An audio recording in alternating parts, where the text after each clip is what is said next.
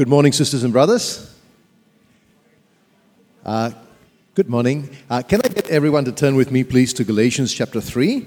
Galatians chapter 3, the passage we just read just now. You can come up on the screen now, but it's, I think, easier to see it, the context, if you're looking in your Bibles, either your Bible or on your device, or even in the audio service that you received. So Galatians chapter 3, and let me lead us in prayer as we begin. Let's pray.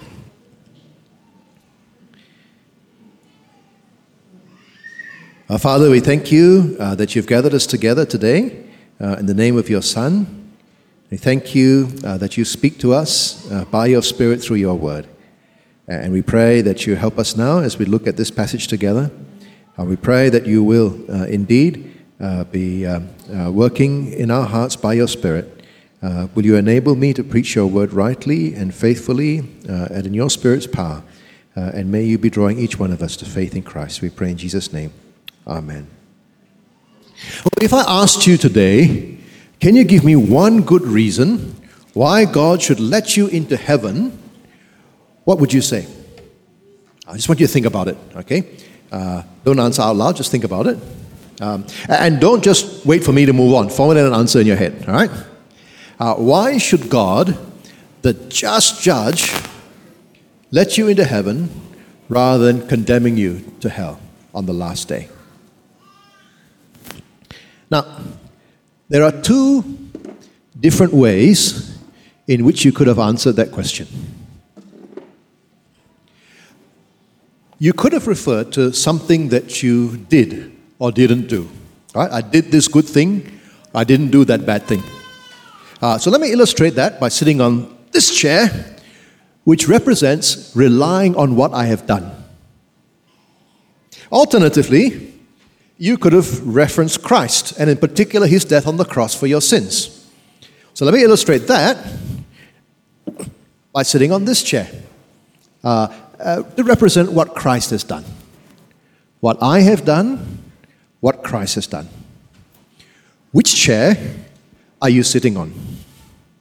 Now remember your answer, because we'll come back to that towards the end of the sermon. But to start the sermon, let me remind you of where we're up to in the book of Galatians. In chapter 1, the Apostle Paul was very upset because the Galatians were moving away from the gospel of Christ. And remember, he said, if anyone preaches a different gospel, whether it's an angel from heaven or even Paul himself, let him be eternally accursed. Right? Because the gospel, the good news of Christ, is what brings salvation. And if people are moving from salvation, people are moving away from the gospel, they're moving from salvation to condemnation. Let me turn this off so I don't get feedback, yeah? Is that what you want me to do? Okay.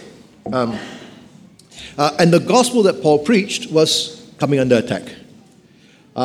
Paul had received that gospel personally from the Lord Jesus Christ. He preached that gospel for many years, independent of the apostles in Jerusalem.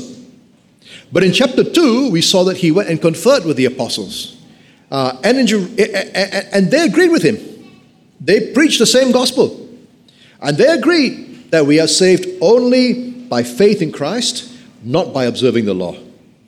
So they were united in this gospel. But then in verse 11 onwards, when Peter came to Antioch, he wavered under pressure, and Paul had to rebuke him. See, Peter knew that the Gentiles are saved by faith in Christ, just like the Jews. He agreed that they didn't need to follow the Jewish laws. In fact, sometimes he also didn't follow. He was happy to sit and eat with them as brothers and sisters in Christ, something that the Jews would previously never have done. But then when some people from the circumcision party from Jerusalem came, he drew back, kept away from them. Maybe he didn't want to offend these people. But he was sending the wrong signal.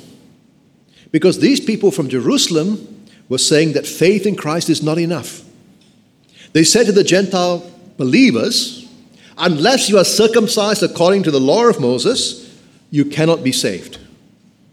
You have to obey the law of Moses in order to belong to Jesus. So if you're not circumcised, you're not really one of us. And by withdrawing from table fellowship with the Gentiles, Peter gives the impression that he supports these people. Actually, he believes and teaches that we are saved by faith in Christ, not by observing the law. But he gives that impression. And so Paul realizes the issue here actually is not just circumcision. It's not just a problem about circumcision. There's a bigger issue at stake. The real issue at stake is justification. And he introduced that term for us in our passage last week. The word justification comes from the law courts. If a judge justifies someone, it means he declares them to be righteous. Right? It's like being declared not guilty, but better. It's like being good. And so if God, the just judge, declares you righteous, justifies you, that means you are right with him.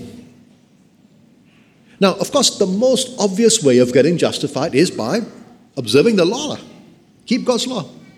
Right? God gave his law to Moses in the Old Testament. You keep the law, the judge will declare you righteous at the end of the day. He's a just judge.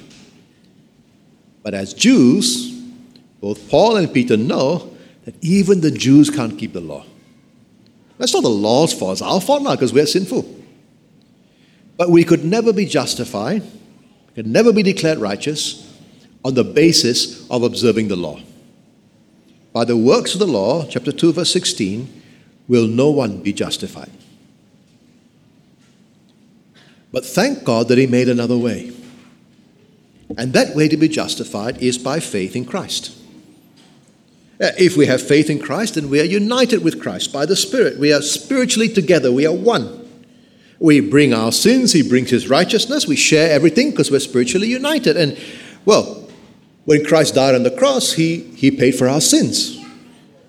Look at it one way, you can say, we were crucified with Christ because we're united with him in his death. Look at it another way, you could say, he loved us and gave himself for us because he took the penalty of our sin. And now he's taken the penalty of our sin is gone. And what is left is his righteousness that he shares with us. And so it is perfectly right for the just judge to say to us, you are righteous. You are justified. Why? Because we are in Christ. And since it's by faith that you've been united with Christ, we can say we have been justified by faith. If we could be justified by the law, then Christ died for nothing. We could have done it ourselves. But we can't be justified by the law. We needed Christ to die for us so we could be justified by faith. Now, the problem was that these Galatians were beginning to believe the false teachers with their false gospel. And they were starting to get circumcised, or they were about to get circumcised at least, and start obeying the law of Moses. But this would have had terrible implications on their justification. And Paul understood this very clearly. That's why he's so upset with them at the beginning of chapter 3, our passage today. Look what he says to them in verse 1. As he reminds them of their own history, he says, "O foolish Galatians, who has bewitched you? It was before your eyes that Jesus Christ was publicly portrayed as crucified." Paul says, I gave you the message of the cross. I told you about Jesus dying for you. But now, you're about to go and obey the law of Moses to try and get you right with God as if Christ died for nothing. You're being such idiots, right? It's almost as if someone put a spell on you or put the evil eye on you. I hardly believe you do something so silly. You ever feel that kind of feeling when you're talking to people you care about? People, I don't know, maybe your children, maybe your friends. You see, going so well. You think they've digested and believed the gospel, and then they start going off in a different direction. You think, come on lah. How can you do that? Sometimes as a pastor, you feel like, I want to say, wake up. Can't you see the spiritual danger that you're in? Paul's really distressed about the direction that these Galatians are heading. He takes them back to when they first became Christians. He says in verse 2, let me ask you only this. Did you receive the Spirit by works of the law or by hearing with faith? The answer is, of course, hearing with faith. Right? When they believe the gospel of Christ crucified, they receive the Spirit, and that shows that they belong to God. Why would they now listen to people who come and tell them they have to obey the law to be saved? Or perhaps Perhaps they don't think they need to obey the law to start being saved. Maybe they think they have to obey the Mosaic law in order to stay saved. Yeah, a little bit like in so maybe they say, look, you get into Christ by faith, but you stay in by observing the law. After all, it's a bit like how God did things in the Old Covenant, isn't it? Remember how God rescued his people from Egypt? That was his grace. And then what did he do? He gave them the law. If they kept the law, they have blessing in the land. If they don't keep it, they'll get cursed. And so maybe that comes to the New Testament as well. You get in by faith, you stay in by law. No. Paul says in verse 3, are you so foolish? Having begun by the Spirit, are you now being perfected in the flesh? Israel couldn't keep the law. Neither can we. That's why God promised one day he would send his Spirit. That's why he will change people from the inside. He will wash them clean, give them a new covenant. And this new covenant, he says, not like the one that you broke, that you failed to keep, that I gave you back in those days. It's a different... These guys have received the Spirit. Now they're thinking of going back to the law. Having begun by the Spirit, would they be brought to maturity? Perfected means brought to maturity by trying to go back to obey the law that God gave to Moses, but failing every time. No! Come on, guys, Paul says. Surely you didn't go through all that persecution, all that hardship, all that pain, just to chuck it up by going into Judaism. Did you suffer, verse 4? So many things in vain, if indeed it was in vain. And look at all the miracles God does among you. You weren't observing the law when God did those miracles, did you? You were simply trusting in Jesus, verse 5. Does he who supplied the Spirit to you and do work miracles among you, do so by works of the law or by hearing with faith? The answer? Hearing with faith. That's all you needed. That's all you need. And it's not just you. What God did for you, he actually did for Abraham before you. In fact, Abraham is the paradigm for everyone who is like this. You see that in verse 6. Just as Abraham believed God, and it was counted to him as righteousness. Abraham believed God, and it was counted to him as righteousness. That's a quote from Genesis 15. Abraham heard God's word. He heard God's promises that will end up in Jesus. He believed God's promises. And God considered him righteous. God justified him by faith. Now, if you hear God's word, if you receive God's promises, if you believe God, then you're in exactly the same position as Abraham. And if you're just like Abraham, you're considered children of Abraham. Paul says in verse 7, know then that it is those of faith who are sons of Abraham. If you believe the word of God like Abraham, you are justified like Abraham. You are an heir of his promises. And that's not just for Jews, the biological descendants of Abraham. No. God promised Abraham that people from all over the world would be blessed through him. Verse 8. And the scripture, foreseeing that God would justify the Gentiles by faith, preached the gospel beforehand to Abraham, saying, in you shall all the nations be blessed. Right? So that the blessing, so what's the blessing to the nations? The blessing to the nations is justification by faith, isn't it? And that blessing applies to all who, like Abraham, have faith, who believe God's promise. Verse 9. So then those who are of faith are blessed along with Abraham, the man of faith. No need to add the law in order to be saved. Abraham and his true heirs are justified by faith alone. And so there are two ways to live, so to speak. One way is hearing the gospel and responding with faith.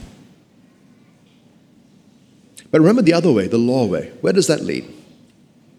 I'll have a look at verse 10. For all who rely on works of the law are under a curse. For it is written, cursed be everyone who does not abide by all things written in the book of the law and do them. See, the law as a way of salvation operated legally. It's the law. And the law says you have to do all the things written in the book of the law. So if you say you have to be circumcised because you want to obey the law, well, guess what? You have to obey the whole law in order to obey the law. If you're under the law, you cannot pick and choose which one you want to obey. You have to obey the whole thing. And you'll never achieve it. And so the curse of the law will be upon you.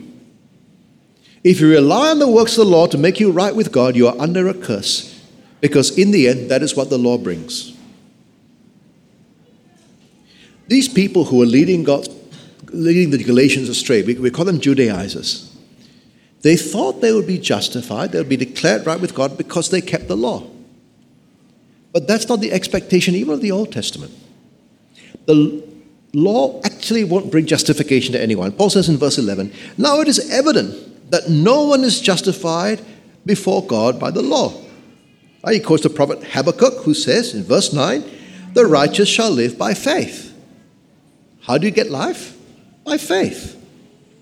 And Paul says faith is not law. Faith is trusting. Law is doing. Faith is trusting. Law is doing. Verse 12, "But law is not of faith. Rather, the one who does them shall live by them." You see the does there? Doing. Right? Quote from Leviticus 18:5.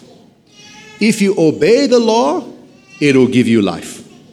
But you have to obey. That's something to do. It's not believing, it is doing. Do you see the big difference? How are you going to get eternal life? How are you going to be justified? The faith way, by trusting in what Jesus has done, or the law way, doing, obeying the law. There really are two ways to live. Except that we've already seen that if you go the law way, you have to keep the whole law. And if you don't, then you're under the law's curse. Now, the Jewish Christians, before they believed, they were under the curse of the law. Because they've been trying to justify themselves by doing. Right? They sought to live the law way, which simply ends up in curse until Christ saved them from it. And how did he save these Jewish believers from the curse of the law? He did it by taking that curse for them. Verse 13. He says, "Christ redeemed us from the curse of the law by becoming a curse for us. For it is written, 'Cursed is everyone who is hanged on a tree.'" You see, the law itself taught that everyone hung on a tree is cursed. The idea is, sign of curse is death under God's judgment is being strung up, hung on a tree. And that's what happened to Jesus, isn't it? Right? He was nailed to a wooden cross, hung on a tree. He was cursed. And yet he was the only one who actually kept the law perfectly from the heart. So why was he cursed? Verse 13 again, "He became a curse for us." The punishment that he bore was the punishment that every one of us deserves for disobeying God. Right? For the Jews, that was the curse that came from the law of Moses. Christ redeemed them from that law. On the cross, he paid the price to free them from the curse of disobeying the law. But it's not just for the Jews, because Paul is about to reference the Gentiles in verse 14. Because you see, the curse that comes from disobeying the law of Moses is actually the same curse that comes from disobeying all God's law. Back in the Garden of Eden, humankind was put under curse for disobeying God's commandment. And we are all under the curse, even those who don't have the law, because we disobey what we know about God anyway. Christ redeemed us from the curse of the law. Yes, the law of Moses, but also every law to which we are disobedient. And there are two reasons he did that. Paul gives us them here, verse 14. "So that in Christ Jesus the blessing of Abraham might come to the Gentiles." Remember what the blessing of Abraham was? Justification by faith. Jesus died to take our curse so that we can be justified by faith. First reason. Second reason, end of verse 14. "So that we might receive the promised Spirit through faith." The Old Testament, God promised Israel that one day, he would pour out his Spirit upon them. He would change their hearts so they really want to obey from the inside. But before that, he would deal with their sin. Now that the sins of God's people are dealt with on the cross, God pours out his Spirit. so that those who believe are not only justified by faith, but also by faith receive the Spirit. And it's the Spirit, not the law, that will produce the fruit of godly living in the life of the believer. And we will see more of that in the weeks to come. Now, before we go on and talk about the application for us, I just want to spend a few moments to talk to people who are interested in one of the theological debates around this passage. Now, this bit here is not going to be for everyone, okay? So if you're not interested in this bit, it's a good time to have a little sleep or daydream. Check your WhatsApp, all right? Plan your lunch or your dinner, that's okay. And don't worry, I'll call you back when we get back to the important things for you, all right? There is a teaching promoted in the scholarly world called the New Perspective on Paul. It's not so new anymore. Seems to be on the wane now, but it was very trendy in theological circles a few years ago. And some of the proponents were saying something like this. You know, we've been reading Paul wrongly when we thought justification by faith is important in places like this, because we were reading the controversies of the Reformation back into the letter. Right? We thought that the Judaizers were like the medieval Roman Catholics who insisted on works, and that Paul was like the Reformers who insisted on justification by faith. But actually, Paul wasn't really concerned about justification by faith when he wrote the Galatians. He wasn't battling against legalism like Luther was. He was worried about the Gentiles being forced to become Jews. So when he writes about the works of the law, he's not talking about good works in general. He's certainly not talking about having to obey various church regulations and all that. He's talking about boundary markers, right? Things like circumcision and the food laws and things like that that distinguish between Jew and Gentile. And he's saying you don't have to have them. So the problem is not justification by works. Jews didn't really go for that anyway. The problem is simply that you don't have to be a Jew in order to be a Christian. And so it's not justification by faith versus justification by works. It's about whether or not Gentiles are accepted as believers. So that's what New Perspective is saying. What do you make of that? Well, on the one hand, there's a whole lot of truth there, isn't there? Right? Paul is indeed worried that the Gentiles are forced to become Jews. And it's true that that is the presenting issue. The presenting issue is whether or not the Gentiles need to be circumcised. And it's also true that Paul is arguing that you don't have to be a Jew to be a Christian. Right? That's what he's trying to prove. But look at how Paul argues it. Paul, inspired by the Spirit, argues this issue in terms of justification by faith. Right? He has shown the real problem with circumcision, that by saying it is necessary, you're putting yourself back under the law of Moses, the whole law. And you can never be saved by observing the law. Right? Paul's day, the example being pushed was circumcision. In different places, different circumstances, might be other examples. Could be anything in the law. Because making it necessary to keep any part of the law as a requirement of salvation, contrary to hearing with faith, that's the problem. Right? Remember verse 12. Right? Law is by nature not of faith. Faith is believing, law is doing. And so by making anything in the law of Moses a prerequisite for salvation, that is incompatible with hearing with faith. And you can apply that one step back. Take it one step back and say, look, any human work, a prerequisite for salvation, is incompatible with hearing with faith. Because, like keeping the law, human good works is not believing, but doing. And Paul will just make that even more explicit in other places, like Ephesians 2:8 and 9. Right? It's by grace you're saved through faith. It's not of yourself. It's the gift of God. Not by works. Not even talking about the law. Not by works, lest anyone boast. See, there's still two ways to live. Works, whether it's the law of Moses, or if you're a Gentile, you don't have that law, other good works done in light of nature, or faith, like Abraham, who believed God, and it was credited to him as righteousness. If you go by the works route, you're under curse. If you don't have the law, still under general curse on those who disobey God. And if the law of Moses doesn't condemn you on the last day, then your conscience will. You still need to be justified by faith. So in the end, actually, justification by faith is very clearly affirmed in this passage. Right? That was the basis on which the first Gentile believers could be sure they don't need to be circumcised according to the law of Moses. And only later becomes the same basis on which the Reformers could be sure they didn't have to pander to the legalistic demands of the institutional church. Now, it may be that some teachers and preachers have jumped to the Reformation application without giving first proper thought to the first century application, but that doesn't mean you can get rid of justification by faith from the passage. All right, the new perspective is right to remind us that the Jew-Gentile issue is the presenting issue here. But the underlying issue that Paul uses to answer that is justification by faith. So it's wrong to conclude that just because the presenting issue is not justification by faith, that this is not about justification by faith. It most certainly is. It's just that so the Reformers are right with their application. It's just that you take 2 steps to get there instead of jumping 1 step. Does that make sense? And what about those boundary markers? Well, look at where Paul uses the term. Verse 10, right? All who rely on works of the law are under a curse, for it is written, cursed be everyone who does not abide by all things written in the book of the law, right? Works of the law just boundary? I don't think it's just boundary markers. I think it's talking about all things written in the book of the law, the whole law of Moses.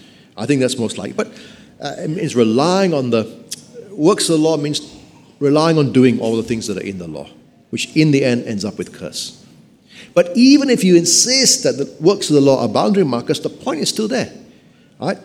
If you have to obey part of the law, whatever part it is, you have to obey the whole law. If not, you're under curse.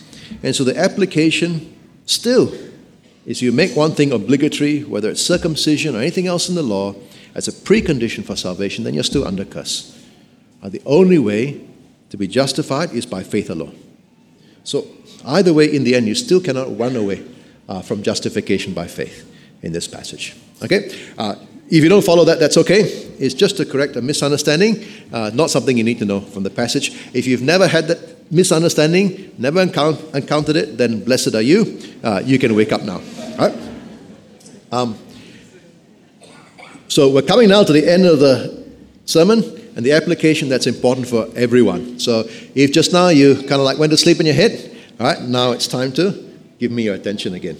Change mic again, right? Because what we've seen today is that there are 2 ways to live. Right? If you want to get a verdict of righteous, to be justified in the courtroom of heaven, 2 ways to do it. One way, try and get right with God by what we do. Right? And the other way is trust in Christ and what He's done to make us right with God. Obeying the law of Moses is the classical example of the doing way. And that's what the Judaizers were pushing. I'm pretty certain, though, that no one is telling you to be circumcised and obey the law of Moses in order to be saved. So at least you don't have to worry about that one. But that's not the only way of going along that doing route, isn't it? If you think you're going to be saved by doing good things, by being moral, attending church, getting baptized, going to Bible study, volunteering in the welcome team, right? Going on a stewardship list, helping the poor, being a leader, bringing up your children, looking after your parents, being faithful to your spouse, being honest at work, avoiding particular sins, doing particular good deeds, whatever you think it is.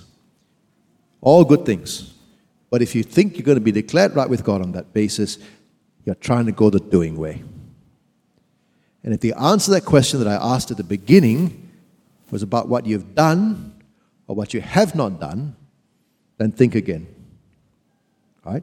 You're trying to get right with God by doing, then you have to do it perfectly. Doing way, like the law of Moses, leads to condemnation. But thank God that He's opened up another way. And that other way is through His Son. The Lord Jesus Christ died for your sins and mine. He paid the penalty of sin so that what we need to do is trust in Him. To believe that God raised Him from the dead as Lord. And to trust in His death to take away our sins. So let me ask you again. What are you relying on to get to heaven? Why should God, the righteous judge, declare you righteous? There may be some people here, even today, who are still relying on what they do. Remember, this chair represents what I do. Sitting in this chair to keep me up, supporting me, is what I do. But that will never work. Remember, that chair represents what Christ has done. His death on the cross to take away my sins. I need to stop relying on myself and start trusting in Jesus. I need to transfer my trust and get out of this chair and instead rely on this chair to keep me up. From what I can do to what Christ has done. That's the only way to be saved. And unlike the Galatians, I got to stay here. I got to keep on relying on Jesus and His death to save me. Right? Don't ever go back the other side for your justification. Every day, I know I'm a sinner. Every day, I know that Jesus died for me. Every day, I rely on Him. Every day, I'm thankful to Him. Don't start your Christian life over here and then end up back over there. It's by faith we get saved. It's by faith we stay saved. Some people get mixed up because, of course, faith does produce good works. And if there's no good works, you've got to say, is there really faith? But the good works didn't save you in the first place. You can't rely on them to save you. And they don't keep you safe. You continue to be saved in the same way that you started to be saved, by faith in Jesus.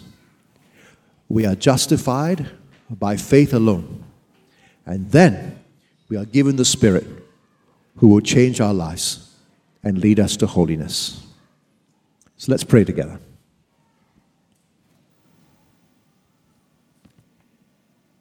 Father, thank you that you gave your Son to rescue us. Thank you that He rescued us from the curse of sin by becoming a curse for us. And thank you that by faith we have now received justification in the Spirit. And we know this is all your work, and we thank you for that. But please help us to hold fast to this doctrine of justification by faith alone. Never water it down or change it. Help us never to add anything to the finished work of Christ as a requirement for salvation. Please guard us from those who would. Please help us to press on in portraying Christ crucified to those whom we teach and influence. And for those who might be here who have not yet put their trust in Christ or have reverted to some kind of good works in order to be saved, please help them to stop that and to trust in Christ alone. We pray that each one of us might have our faith in Jesus, be justified by faith, and have your Holy Spirit. We ask this in Jesus' name. Amen.